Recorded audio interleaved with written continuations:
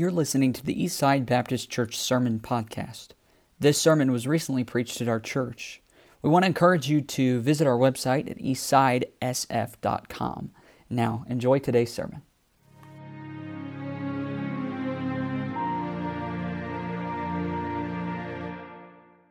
Joshua chapter 6.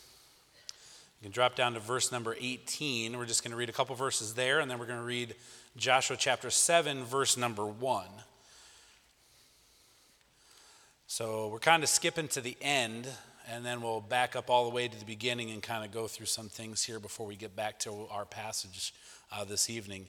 Joshua chapter 6, verse number 18, the Bible says, "And ye in any wise keep yourselves from the accursed thing, lest you make yourselves accursed when ye take of the accursed thing, and make the camp of Israel a curse and trouble it.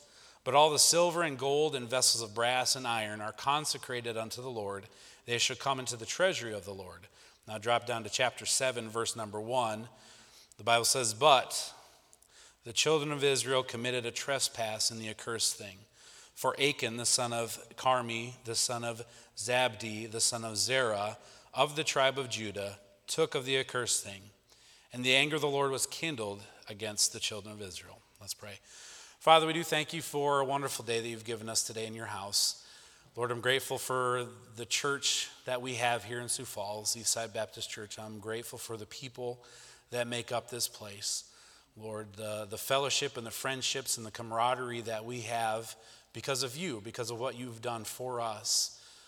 These friendships and these companionships don't have a rival within the world.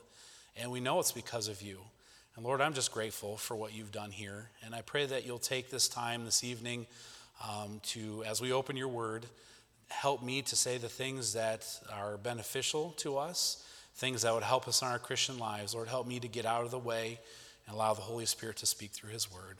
We love you and thank you for all you've done and all you will do. In Jesus' name, amen. You may be seated. So here, the verses we read are at the end of the famous account of Jericho, the Battle of Jericho, the Battle of Ai. Junior church kids will probably know this really well. They could probably sing the song about the walls come tumbling down. I will not be performing that for you this evening. You're welcome. But the Battle of Jericho we're familiar with. So we're backing up to what led to these instances here where the Lord says Israel has sinned and trespassed. We have the Battle of Jericho. They come in and Joshua is now in charge of the children of Israel. And their first big battle is this giant city with huge walls around it.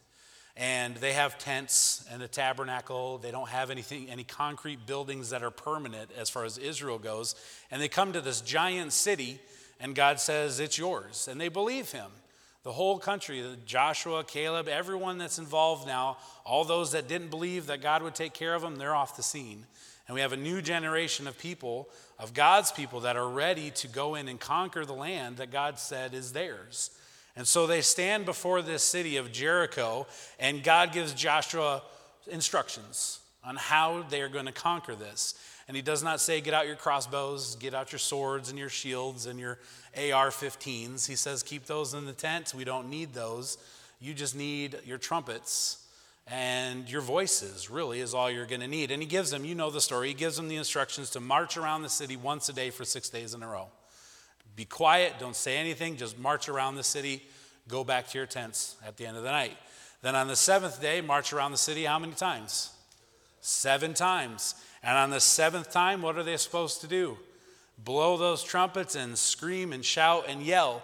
And God says, you do those things, and what happens? The walls crumble. The walls fall to the ground. They don't hit one brick in that wall. They just blow the trumpets, scream and yell, and God destroys the walls of their enemies and brings it down. And they're able to go into the town, go into the city and destroy it. Take everything, take everyone out, and conquer that city. It's a miraculous victory. God has done a miracle. And if you look into Jericho, it's a real place. It still exists today, and it's a different place now. But some people say that they're not really sure that this actually happened, because how could it, right? It doesn't make sense that a whole wall, all the walls would come tumbling down. But obviously God did it. God said he did it, and so I believe that it happened.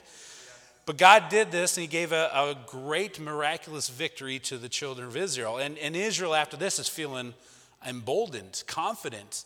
I mean, they just took down the city. Obviously, God took down the city by just walking around it. And they won. They were able to go in, and everyone was taken out, and it became their stuff and their thing. They're starting to conquer this land. They're very confident. Now, God tells them in verse 18 that we read, he says, now don't take anything. He says, you're going to be tempted. You're going to want to because they have nice stuff, real nice stuff. But don't take it. It's accursed. No one gets it. We're going to burn it all with fire, everything. But the gold, the silver, the valuable things, the Lord is getting those. Those go to the Lord. Those are consecrated to him so they can build their wealth and start to build what God wants to build. But the things they don't get personally.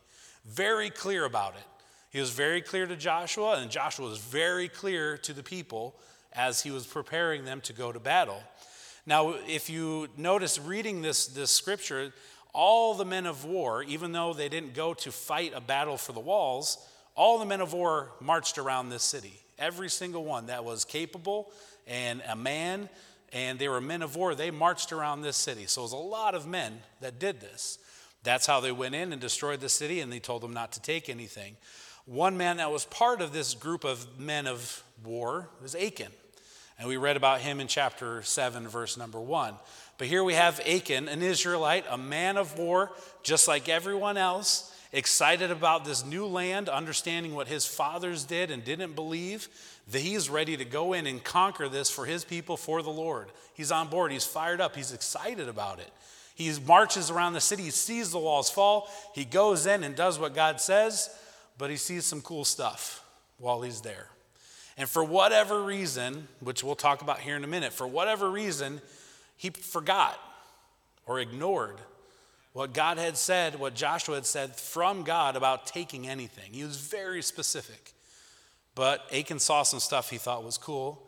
He took it, and as we know in the story, he puts it in his tent, digs a hole, buries it, hides it under the blankets in his tent. Now, again, Israel doesn't know this. Achan knows it. His family might know it.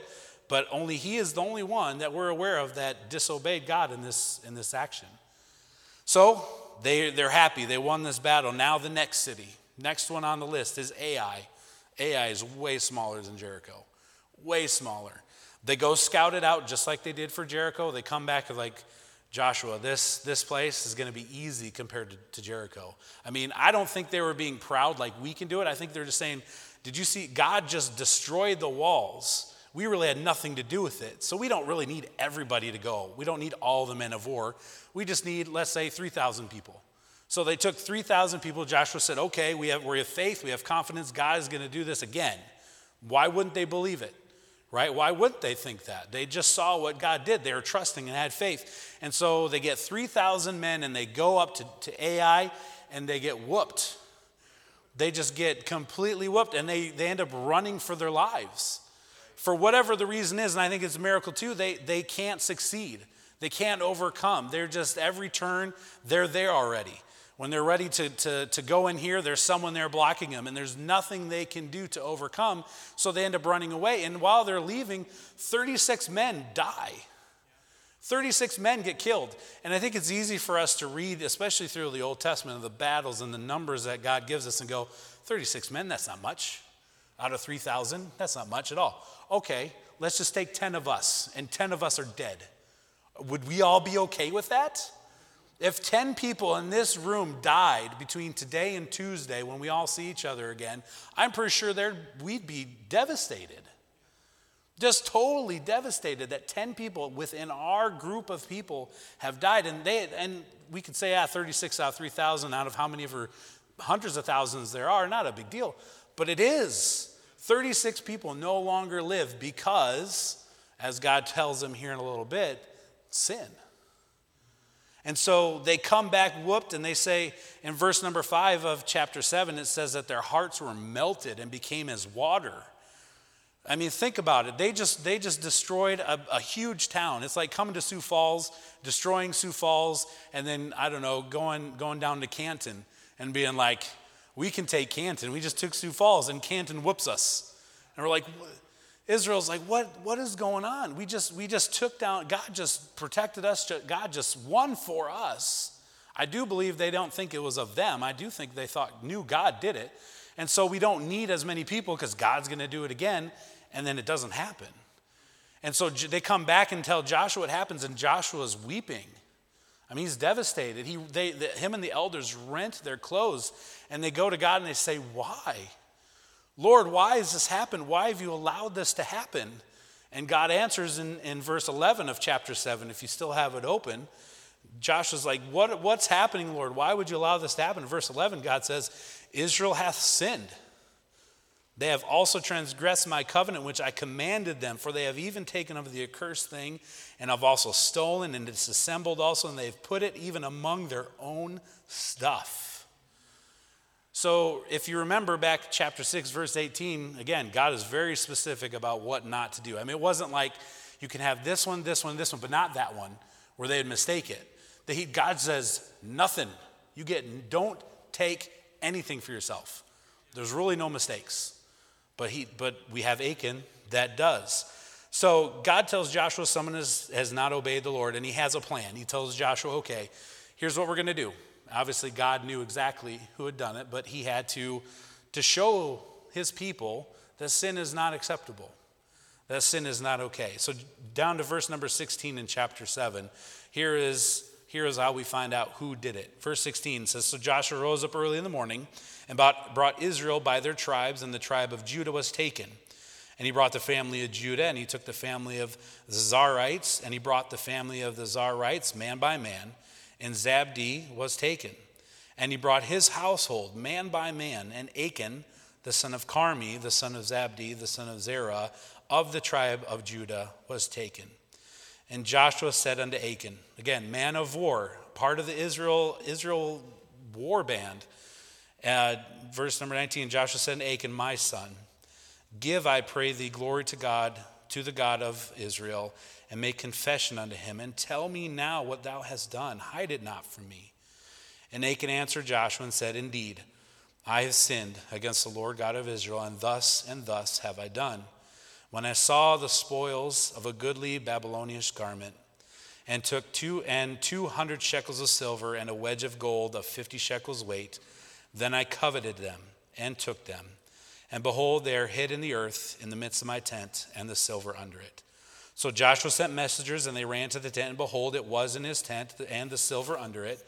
And they took him out of the midst of the tent, and brought them unto Joshua, and to all the children of Israel, and laid them out before the Lord. And Joshua, and all Israel with him, took Achan, the son of Zerah, and the silver, and the garment, and the wedge of gold, and his sons, and his daughters, and his oxen, and his asses, and his sheep, and his tent, and all that he had. And they brought them unto the valley of Achor. And Joshua said, why hast thou troubled us? The Lord shall trouble thee this day. And all Israel stoned him with stones, and burned them with fire, after they had stoned them with stones. And they raised over him a great heap of stones unto this day. So the Lord turned his fierceness of his anger, wherefore the name of that place was called the Valley of Achor unto this day. So here we have terrible, terrible story of one of God's people, God's men of war, integral part, I believe, of Israel, the house of Judah, the tribe of Judah. That's where Jesus comes from, right? There's some pride in that. There's some pride in being part of that tribe and that family. And we get his dad's name and his grandfather's name and his great-grandfather's name. 4 generations of his family, and he kind of drug it through the mud. All for one garment, literally one garment, some silver and some gold that he coveted, said he had to have by his own admission. God said destroy everything, so the garment should have been destroyed, and the silver and gold should have been given to the Levites, should have been consecrated unto the Lord. And we look at Achan and we think, how foolish. What a foolish individual. And we would be right in doing so. He was foolish, and it cost him. He disobeyed God's clear command. It cost him his life. It cost his family, their lives, their things. His whole family was nothing because of his choice, because of his decision. So a few things that I want to point out in our lives considering this story that we're all familiar with. We understand it. I think sometimes it becomes a children's story, and we miss some of the teachings that God has for us as Christians today. We're not marching around any walls, right? God doesn't say we have to not take things or we have to be killed or stoned. Things are a little different for us here in America, but the point here is, the very first point I have is who will obey? Who will obey? Here we have Achan that was given a very clear, direct command on what not to do. And he just straight up disregarded it. He didn't even try to pretend. He just straight up went against specifically what God said, don't do, he did. So when we look at our lives today, how is your life with God's expectations with you, with us? God expects things from us. There are many commands that he gives us in his word for us as New Testament Christians. And we're all human, and we sin, and we fail God's commands and disobey his commands probably more than we wish to admit to. But as Brother Jeremy was talking about with the soil of our hearts, when we get into a place where we've got sin in our lives, we've got things in our lives that aren't what God wants for us, or maybe even direct opposition to what God says he wants for anybody, but we live with it and we deal with it. So how are you doing as a Christian? How are you doing as a teenager? How is your life today concerning God's commands to you for your parents, for how you should live your life, for how you speak, for how you think, for what's in your heart? The things that are available to all of us can tarnish our hearts, can tarnish our minds. How is that with you today? Look at Achan. He disobeyed God, and what happened? How are you today? Adults, it's not just teenagers, adults. How are you? Husbands, how are you doing? How's your sin life? We always ask how your prayer life is, how your Bible reading. How's your sin life? It shouldn't be good. Hopefully you're working on that. It's not something to be proud of, but how's your sin life? We all have sin in our lives. It's not something that we ever attain and all of a sudden we don't deal with it. We always will. And teenagers, you'll never get to where you're hit an age and no longer struggle with it. You'll struggle with it forever. But how are you doing, husbands? How are you doing, wives? Mom, dad, grandma, grandpa, uncle, whoever you are, how is your sin life today? How is your obedience level to Jesus, to what God gives us in his word? What's the condition of the soil of your heart? Is it hard? Is it stony? Is it thorny? Or is it ready? Is it open? Is it willing and ready to be used? Like Brother Jeremy says, we probably have a little bit of everything in our hearts. And we want to have more good soil than the others. But it takes effort. It takes work. Achan and Israel, they're entering into a land inhabited by people who didn't know God. Or if they did know of him, they didn't care about who he was, what he said, what he did. Tell me if this sounds familiar. They were entering into land that didn't care about God. They didn't care what he said. It didn't matter to them. They didn't live by who he was. They lived their life for themselves and whatever they wanted to set up as worship for themselves. A lot of them, it was them. A lot of them, they had idols, things, substance. They lived life for them. But God's desire for his people entering into that nation, into that land, was to not live like the world lived, but to live like God wants them to live, to worship him, to have him as their God, and to do what he said. But we today, same situation. We live in a world and more a country that does not care about our God. We live in a world, and you might work in a place that doesn't care about your God at all. Maybe even actively hate, not just apathetic towards your God, but actively hate your God and work against what your God says and what your God wants and what your God does. What God says is right and wrong, they don't care about. They'll on purpose do the opposite. They'll call what is wrong right and what is right wrong because they hate God so much. They don't care what God says is truth. Just like Jericho and Ai, they didn't care about Israel's God, what God said was true. We live in a world that they don't care what God says is true or not. It matters not to them. It's all about what they think is true and what their truth is. And if your truth or God's truth interferes with their truth, then you're the enemy. Get out of my way. That's the world we live in today. Achan, in this moment, as he entered that world, he cared more about his wants and maybe even thought God might have been holding out on him by not allowing him to have the nice things in Jericho. He might have looked at those things and said, why is God not letting us have? Look at this nice Babylonian garment. My wife would look amazing in this thing. She deserves it. She's a hardworking woman. We have sons and daughters and oxen, and she's hardworking. She deserves this garment. Why is God trying to keep it from us? I'm going to take it. I worked hard. I sacrificed my life. I put my life on the line to come out here and battle, and there's a silver it's just laying there. I'm not going to take a lot, but I deserve it. Why is God trying to hold out on me? And he could have thought that. I don't know that that's what he thought, but it's a possibility. He was human, and I try to put myself in his position, and maybe those are some thoughts that I might have. That either one, God's not going to care. He didn't really mean it. We do that. We say, man, Achan, dumb, you idiot. Of course he meant it. He said it. How many things has God said to you and about that you should do, and we just ignore it too? All the time. All the time. Achan's not much different than us. We're not much different than Achan. So what's in your life? What's in our lives that we know God says no to? We know God doesn't like it. But we struggle with it. Maybe we put it out of our life for a while, but it creeps back in. And we let it be there for a little bit. And then we hear a sermon and we feel guilty, so we put it out. But not so far out of reach that we can't just grab it and bring it back in if we want to. What is it that God says no to that you want it? You got to have it.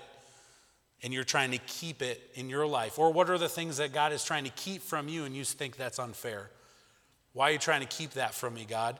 They're having so much fun. That lifestyle is enjoyable. That kind of music is enjoyable. I want to listen to it. It speaks to me. It makes me feel good. Why can't I listen to this kind of music? Why can't I watch these things? I enjoy them. They entertain me. They're fun. What's wrong with them? It's not doing anybody else any harm. But God says, keep those things from your eyes to avoid all appearances of evil. And we try to walk our way around it. We try to justify why we can have it in our lives. And God's just saying, obey me. And we're like, nah. Just like Achan. Achan's like, nah, either he doesn't mean it or God doesn't know how hard I work, I'm going to take it anyway. And we live in a world that they want us to do that. If they can tear us down and take away what we believe from what God says, make them one of us, we could be one of them, victory for them, victory for the devil.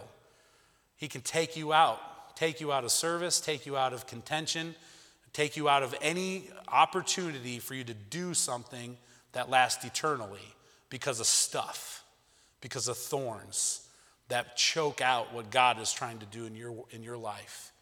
And we all have those things in our life, and we excuse them. And parents, if you excuse stuff in your life, how do you expect to tell them and the younger ones that they shouldn't do those things? Or they shouldn't do the new thing that you would never do, but they will do?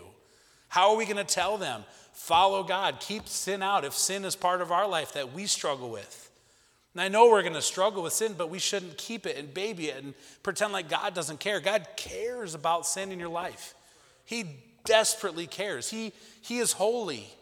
He cannot stand sin. It doesn't equate, not even a little bit. But we live with it. We live with that sin. We baby it. We use it. We feed it. We grow it. We try to make that seed of sin, we grow it as big as we can in our life because we like it and we want it. It cost Achan his life. And potentially, there are scholars' different thoughts on whether their whole family was stoned or just him. But either way, it didn't go well for anybody. If they weren't stoned and killed, which I kind of believe that they were, they no longer had a father. They no longer had a provider, and their family, they lost everything they had because God does say he burnt it all. People paid. So the first point is who will obey? Achan didn't obey. How's your sin life? The second point is who will pay? It rhymes. It's real good. The third point doesn't rhyme though. I couldn't think of anything. But whatever, spoiler. Who will pay, right? Who will obey? Achan didn't. Achan didn't obey. He went into a country and a land that didn't care about his God, and he lined up right with them and disobeyed God's direct commandment. How are you doing? How's your sin life? Who will pay? 36 Israelite men died because of Achan's sin. So now you take those 10 people that died right in our church, and I say, between now and Tuesday, and oh, dear Lord, please don't let anything happen to anybody here. But just say something were to happen, and then we find out Brother Samuel was driving the bus, and he just drove it right off the road, right? He just disobeyed, it would not happen. I've seen him battle the winds of Oklahoma. That's not going to happen. But just say that it was somebody's fault that those 10 people died. Right, it was, and he survived, right? But everyone else died. And it wasn't just we lost 10 people. It would be devastating to lose 10 people out of here. It'd be devastating to lose anyone. But just to say they lost 36 people, and there's one person whose fault that was. It wasn't even bad weather, bad driving, a mistake. It was intentional. Achan intentionally disobeyed God, and it cost 36 men their lives. It destroyed 36 families. 36 families potentially lost a dad, lost a husband. If there are no children in that family, his lineage no longer continues because Achan didn't obey. And we flippantly disobey all the time. We flippantly disobey. I think of how I flippantly disobeyed my parents when I was a teenager. And I won't pin it on any of you because hopefully you don't do that. But I remember me as a teenager, my dad would tell me to do things sometimes and I would flippantly disobey, or I'd try to get around it. I'd try to find a way to do it anyways, whether it's deceptively or as you get older and bigger, more boldly, more in your face, even worse, more rebellious. And we do that all the time. We do that to God. How dare us? How dare we? Who do we think we are? Achan paid for it. He disobeyed. It cost people their lives. The disobedience we have in our life, someone has to pay for sin. Now, God forgives us our sin, right? Jesus died on the cross for us, and we're going to talk about next week in Resurrection Sunday. He rose from the grave. He conquered death. Sin, once you accept Christ's gift of salvation, you're forgiven. You don't have to pay for your sins in eternity. It's done once. God is capable of taking all the sins you've ever committed and paying for them himself. And when you put your faith in him, he takes care of those things. Done. You don't have to pay for your sin for eternity.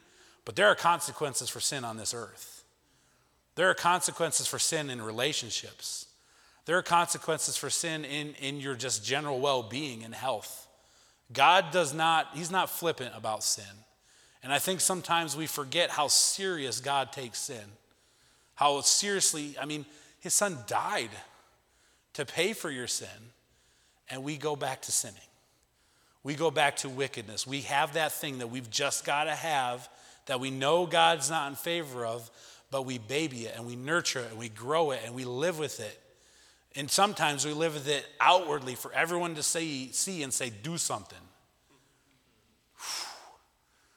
Can you imagine if Achan was humble when he got called out and he confessed his sin, but can you imagine if Joshua called him out and he says, yeah, and what of it? I wanted it, I took it, what are you going to do? Can you imagine if that's the attitude he had? But sometimes we have that attitude with sin. And we might not say those words out loud, but the fact that we don't repent of it, that we find new things to get into, that's what we're saying to God. We're saying, and what are you going to do, God? And God is so merciful and long-suffering and gracious to us, and nothing happens, and we're like, yeah, God isn't going to do anything. But someone's going to pay. You have to pay. Someone has to pay consequences of sin. It doesn't go away. 36 Israelites died because of Achan. Achan lost his life because of his disobedience. All his earthly possessions, including the Babylonian garment, were burnt with fire. Everything he owned was put into a pile and lit on fire.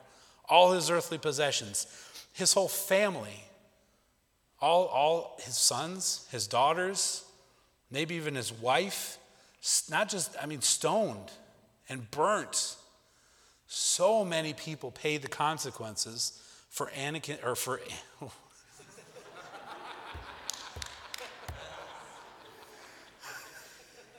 How do you move on for that? Oh, Lord, help me.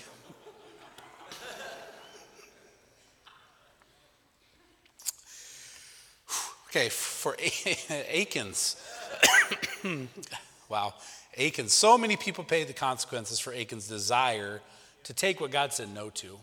Now, I know it's going to be hard to be serious again after that, but God said no, and Achan said, I don't care. And it cost people their lives. When you sin, it costs you. It definitely costs you. It costs you in your relationship with the Lord. And, honestly, if we're sinning and we're in that life, we're like, whatever. I don't have a relationship. I can live without it. You don't realize how much you need a relationship with the Lord.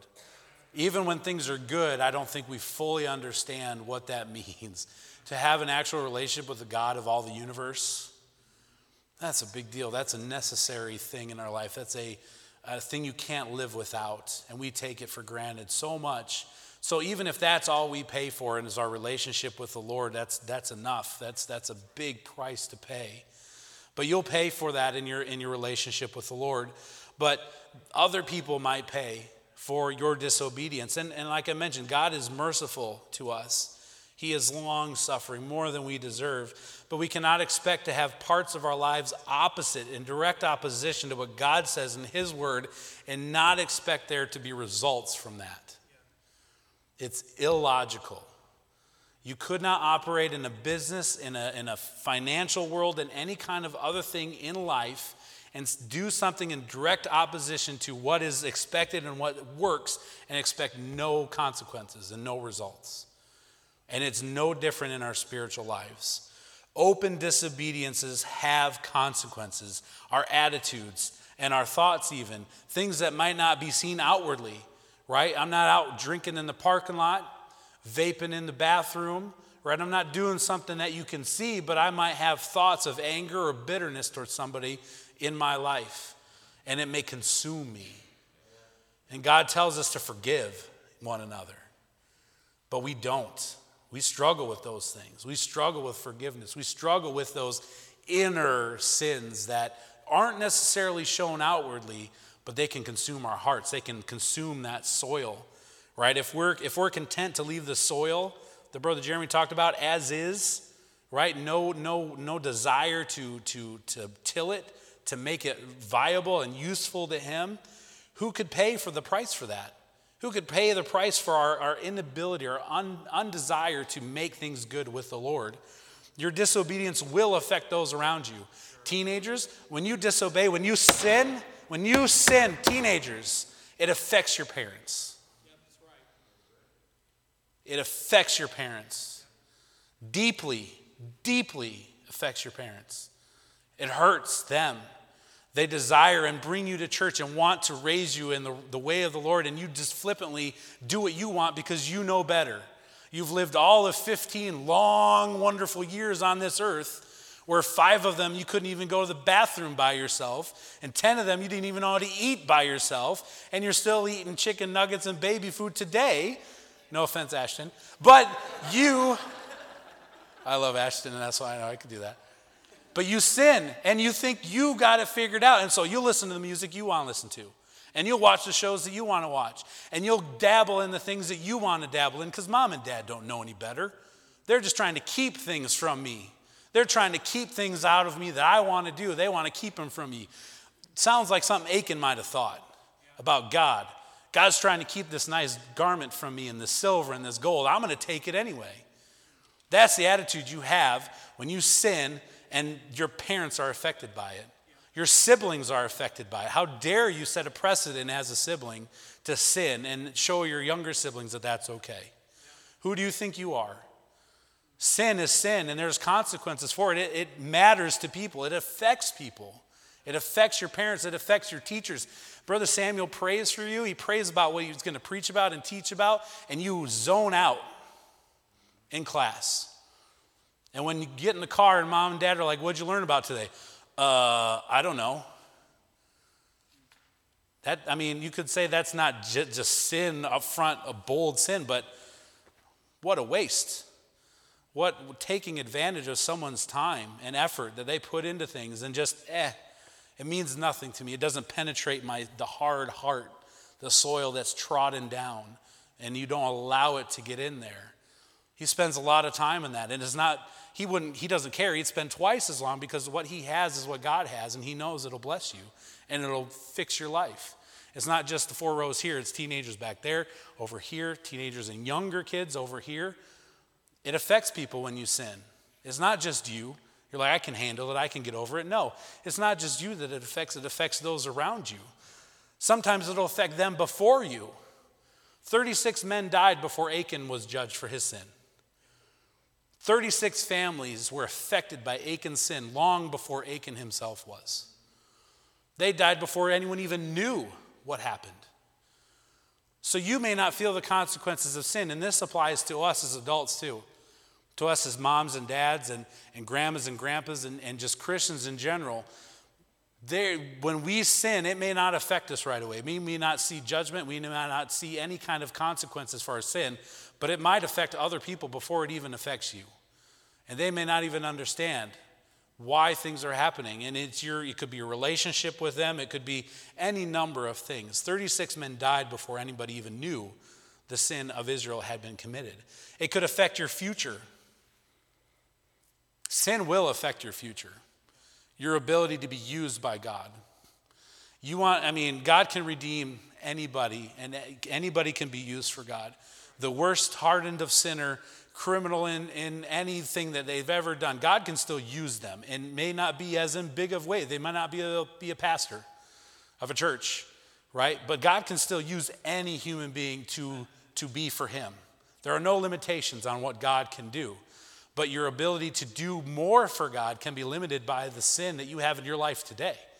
And that goes for us as adults as well. Maybe we're set in our careers, we're set in our lives, we're contributing to the church, we're serving in areas that we're serving in, and we're not looking to start a church. Not that God couldn't do that with any of us. We're not necessarily thinking about going to starting a church from scratch on our own, so we're not thinking about our ministry life in the future.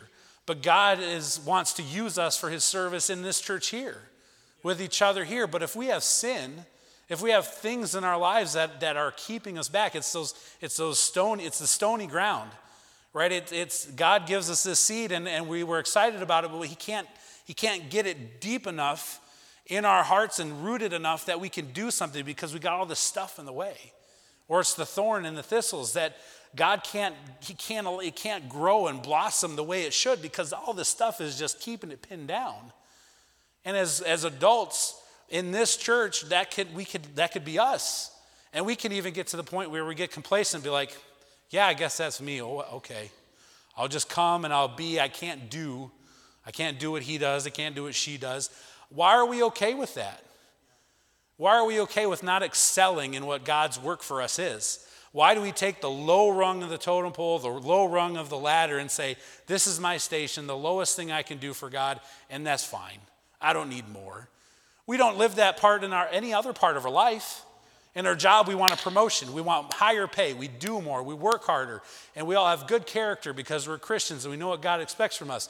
So we work hard and we're the best employee where we are. And we try to do the most that we can do. And in our homes, we try to do good in our finances so we can pay our house off early, so we can give more to the Lord. And we try to get nice cars, nice houses, nice shoes, nice glasses, nice suits, nice things, because we want those things. We want to excel. We want to do more. But when it comes to serving the Lord, we're like, I'm good just sitting here.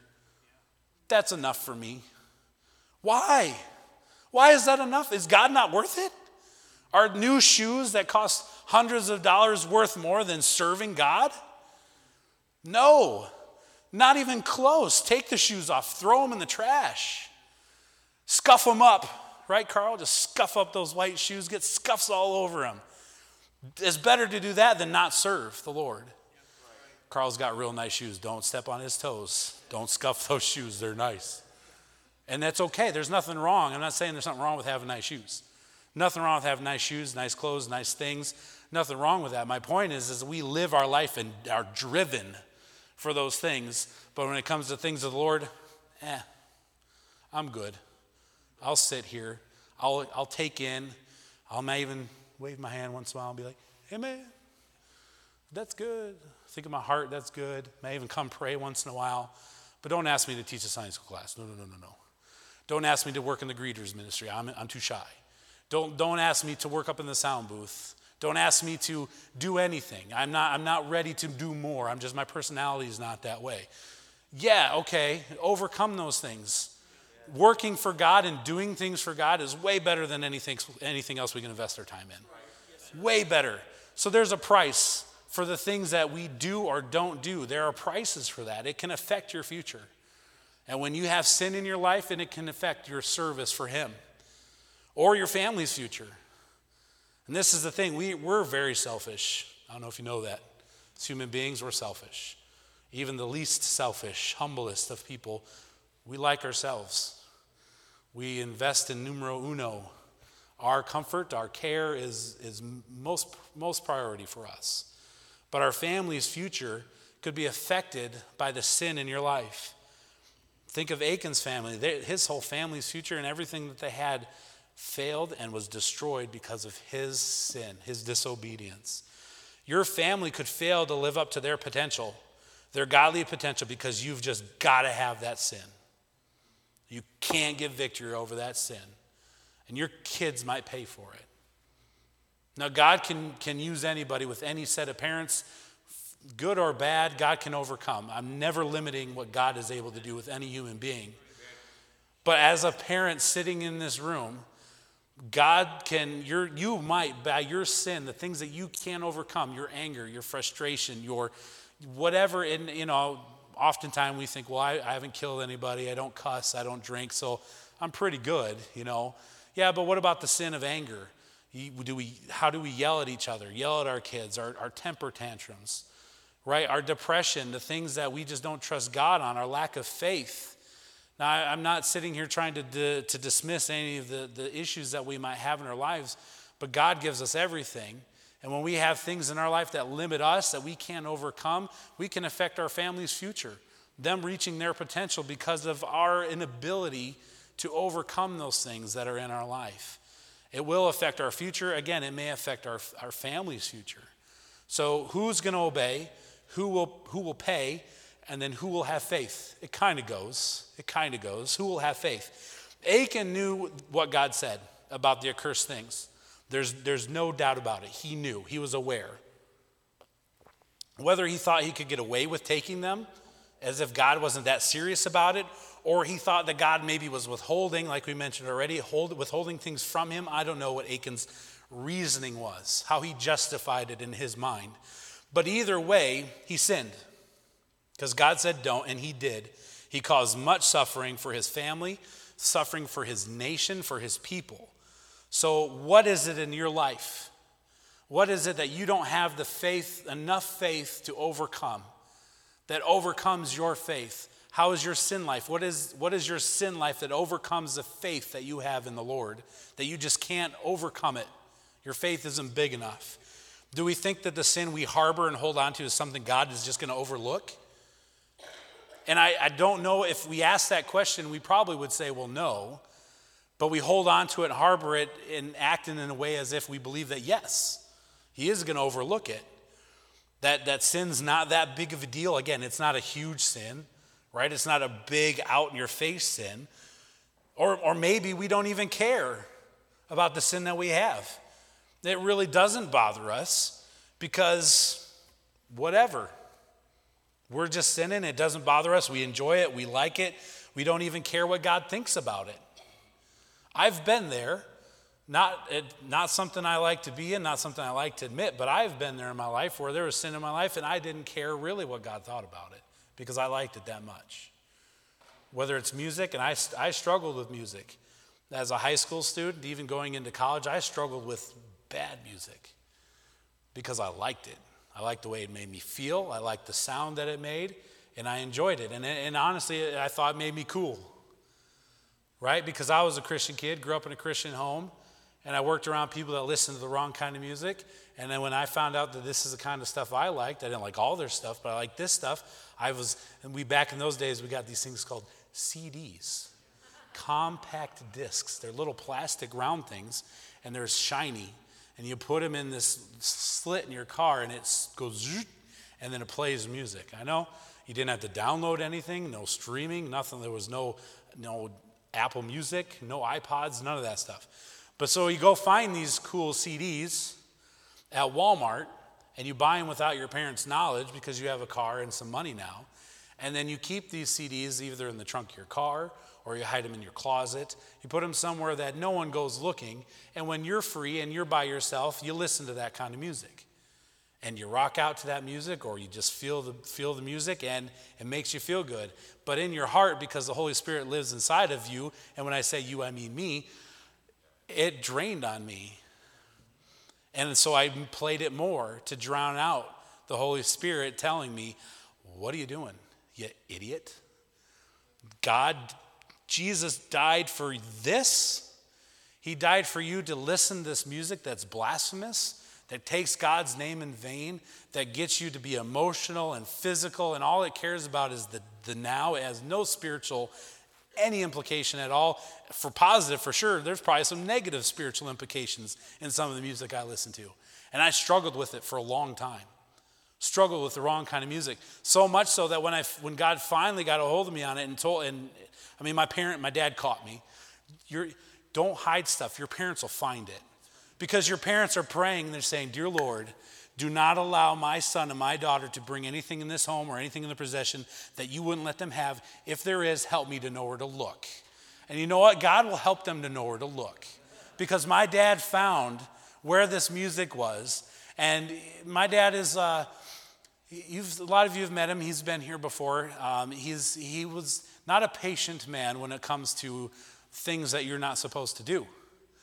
And so I had to break those CDs in his sight, and he had conversation with me about, why are you listening to this junk, this garbage? You see what these words say, what they mean, what the music is. And he was logical about it and tried to explain it to me, but he found those things, and I didn't care. And God really had to get a hold of my heart to make me see. And if I stayed with that stuff, if I stayed with that music, I guarantee you I wouldn't be standing here right now. No way.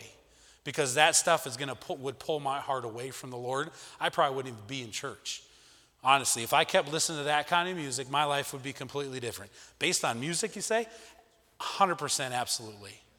It's corrupting. It'll corrupt your soul. Don't start with it. Guys and adults, don't go back to it. If it's in your past, don't go back to it. Don't even go say, remember the days. There's nothing good back there. It's not worth going in back to and trying. Don't start with it. Keep away from it. It's devilish. It's satanic. Even the soft stuff, it's satanic. It's not worth it. It'll affect your future. Sin has consequences, and you may not care like I didn't care in that moment. I'm so glad I got caught. I'm so glad my dad found it. I'm so glad that God didn't say, I guess he's and gave up on me. I'm so glad God smote my heart about it and helped me to get rid of it. Because you might have sin in your life you just don't care about. You need to care about it because God cares about it. And unfortunately, that kind of attitude, God does care about your sin. He hates it. He despises it. And he wants it out of your life. It cannot be tolerated. Sin cannot be tolerated. God will not tolerate sin. That's why Jesus died. Because he doesn't tolerate sin. He can't tolerate anything unholy. Or maybe we think that we're missing out on something, that God's keeping some things from us. So we can focus on what we think we don't have, right? And we can go after those things and try to have those things in our life. Or the sin in our life, we just can't overcome. We just don't know what to do about it. We can't overcome that sin, and we just live with it. And so we live with this sin for decades. You start something as a teenager, 15, 16, 17 years old, and then you're 37, and 20 years have gone by, and you're still dealing with the same sin, right? Whether it's music or other things, or it's a wrong heart, it's a wrong attitude, it's in the inability to have a prayer life, the inability to read God's word on a consistent basis, whatever those things are, you could struggle with it for decades. And decades can go by, and you're still struggling with the same sin because you just can't overcome it. It's just there forever. Or we can trust God. We can trust God. We could trust that he has so much better for us. It's hard to even put into understandable words because my brain doesn't really fully understand how much better God has things for us if we just get out of his way and just follow him. We quit trying to block him. We quit trying to stomp down that soil and make it harder. We pull the weeds out. We dig the stones out. And we allow God to work. The things that he has for you, when you allow him to work, are so much better than the music or the things that you struggle with. He's got a family for you. Guys, believe it or not, you are going to grow up. You're going to grow probably mostly out of the awkward phase, probably not completely. I understand, I have some of that still too. But you're going to grow out of the awkward phase. You're going to find a girl. She's for some reason going to think you're handsome and charming. So work on those things. And she's going to fall in love with you. And you're going to fall in love with her. And God's going to bring you a spouse that he has designed for you since you were born, since before you were born. He's going to bring that spouse to you. Same thing for you, ladies. You're going to find eventually guys will be attractive. They'll be handsome. It'll take a while. They have to get through some things. You understand. But they'll find this handsome man and you'll fall head over heels for him.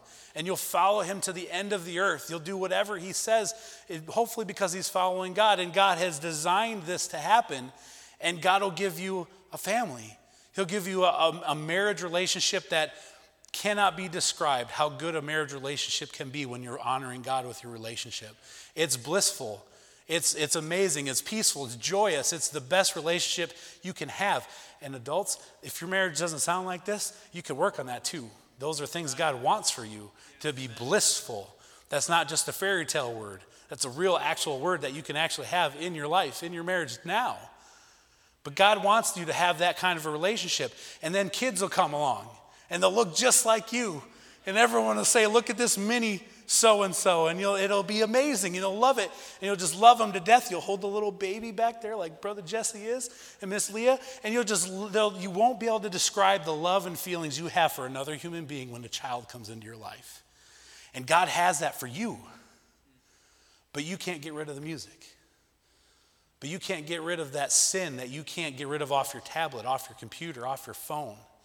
You can't overcome that sin of bitterness and anger towards the other girls that you know or the people that are mean to you. And it consumes you and it just, everything consumes you and you miss God's call for your life and your life is completely different. But God has so much more for you, so much better for you than a Babylonian garment and some silver and some gold. He wants to bless your family, bless our church. He wants to bless and grow and use us at Eastside more than I think we understand for this city, for this area of the country. God wants to use us, but our sin can prevent those blessings for ourselves, for our family, and for this church. If you say the sin in your life doesn't affect anybody else, it can affect this church. And are we okay with that? Are you okay? Do you need that sin so much in your life that you're okay with affecting how God blesses this church? Because Achan's sin affected an entire nation. It wasn't just him. It wasn't even just his family. It was a whole nation. God would not bless the nation because of Achan's sin. It's not worth it. It's not worth it. No matter what it is, it's not worth it. We have our Lord's Service Supper coming here. Lord's Supper service coming in 2 days, Tuesday night at 7 o'clock. And Pastor already talked about this. And this was on my mind even before the connection was made in my mind about the Lord's Supper coming up. God tells us when the Lord's Supper comes to be clear of our conscience, our sin, confess our sin, to have no ill towards each other, towards him, to have nothing in between. There's your song, Brother Jacob. Have nothing in between, right? That we're open. That we're open with him and we're ready to go. That's coming up here in a couple days, right? It's not worth hanging on to those sins to come to a Lord's service or Lord's Supper service and harbor those things in our lives, in our hearts. To have the soil so hardened that truth can't penetrate, that we're unwilling to give up that sin. Have so many rocks that are preventing it from growing in our life. Have so many weeds and thistles that we just don't even care about God's things in our life. We don't care about his commands. We don't care to obey. We need to remove those things from our lives. We need to get rid of them. Eastside Baptist Church, we all struggle with sin, and we aren't going to make a commitment to get rid of sin and never struggle again, but we need to be on top of it. Like Pastor says, keep a short list. And I think we're like, that's a good thing. That's an awesome idea in theory. But then when it comes to practicing and actually doing it, we probably aren't, unless you're not like me, we're probably not that good at it. Because I'm not that good at that. I'll let it go way too long before I confess the things that I am not supposed to be or do to him. Get them out. Turn to him. Trust him to know what your path is. Trust him that what he has in store for you is better than any sin you have in your life. Trust him to direct your way. He deserves it. God himself deserves, because of the sacrifice he gave for you to live for him. It's not a lot. It's our basic service. It's the least, literally the least we can do is give everything we have to him. That's the bottom rung because of what he did for us. He deserves it. Your family deserves it. Your family deserves you to get rid of that sin, to take care of it, to deal with it, to nip it in the bud, to ask the Lord to search your heart, to search that soil. That might be good soil, but find out if it can get better. Find out if you can produce more. God deserves this. Your family deserves you to search that out. And this church deserves that. What this church can accomplish by what God has in store for us, not because we're awesome. We're people. We're just everyday Midwestern people. And that's good if we are willing to do what God wants us to do and willing to allow him to work through us. But if we've got things in our life, if we've got sin in our life, it'll inhibit us. It'll keep us back, and it could keep this church back. God wants us to deal with those things. He's not content with them being in our lives, and neither should we be. Neither should we be. Let's stand.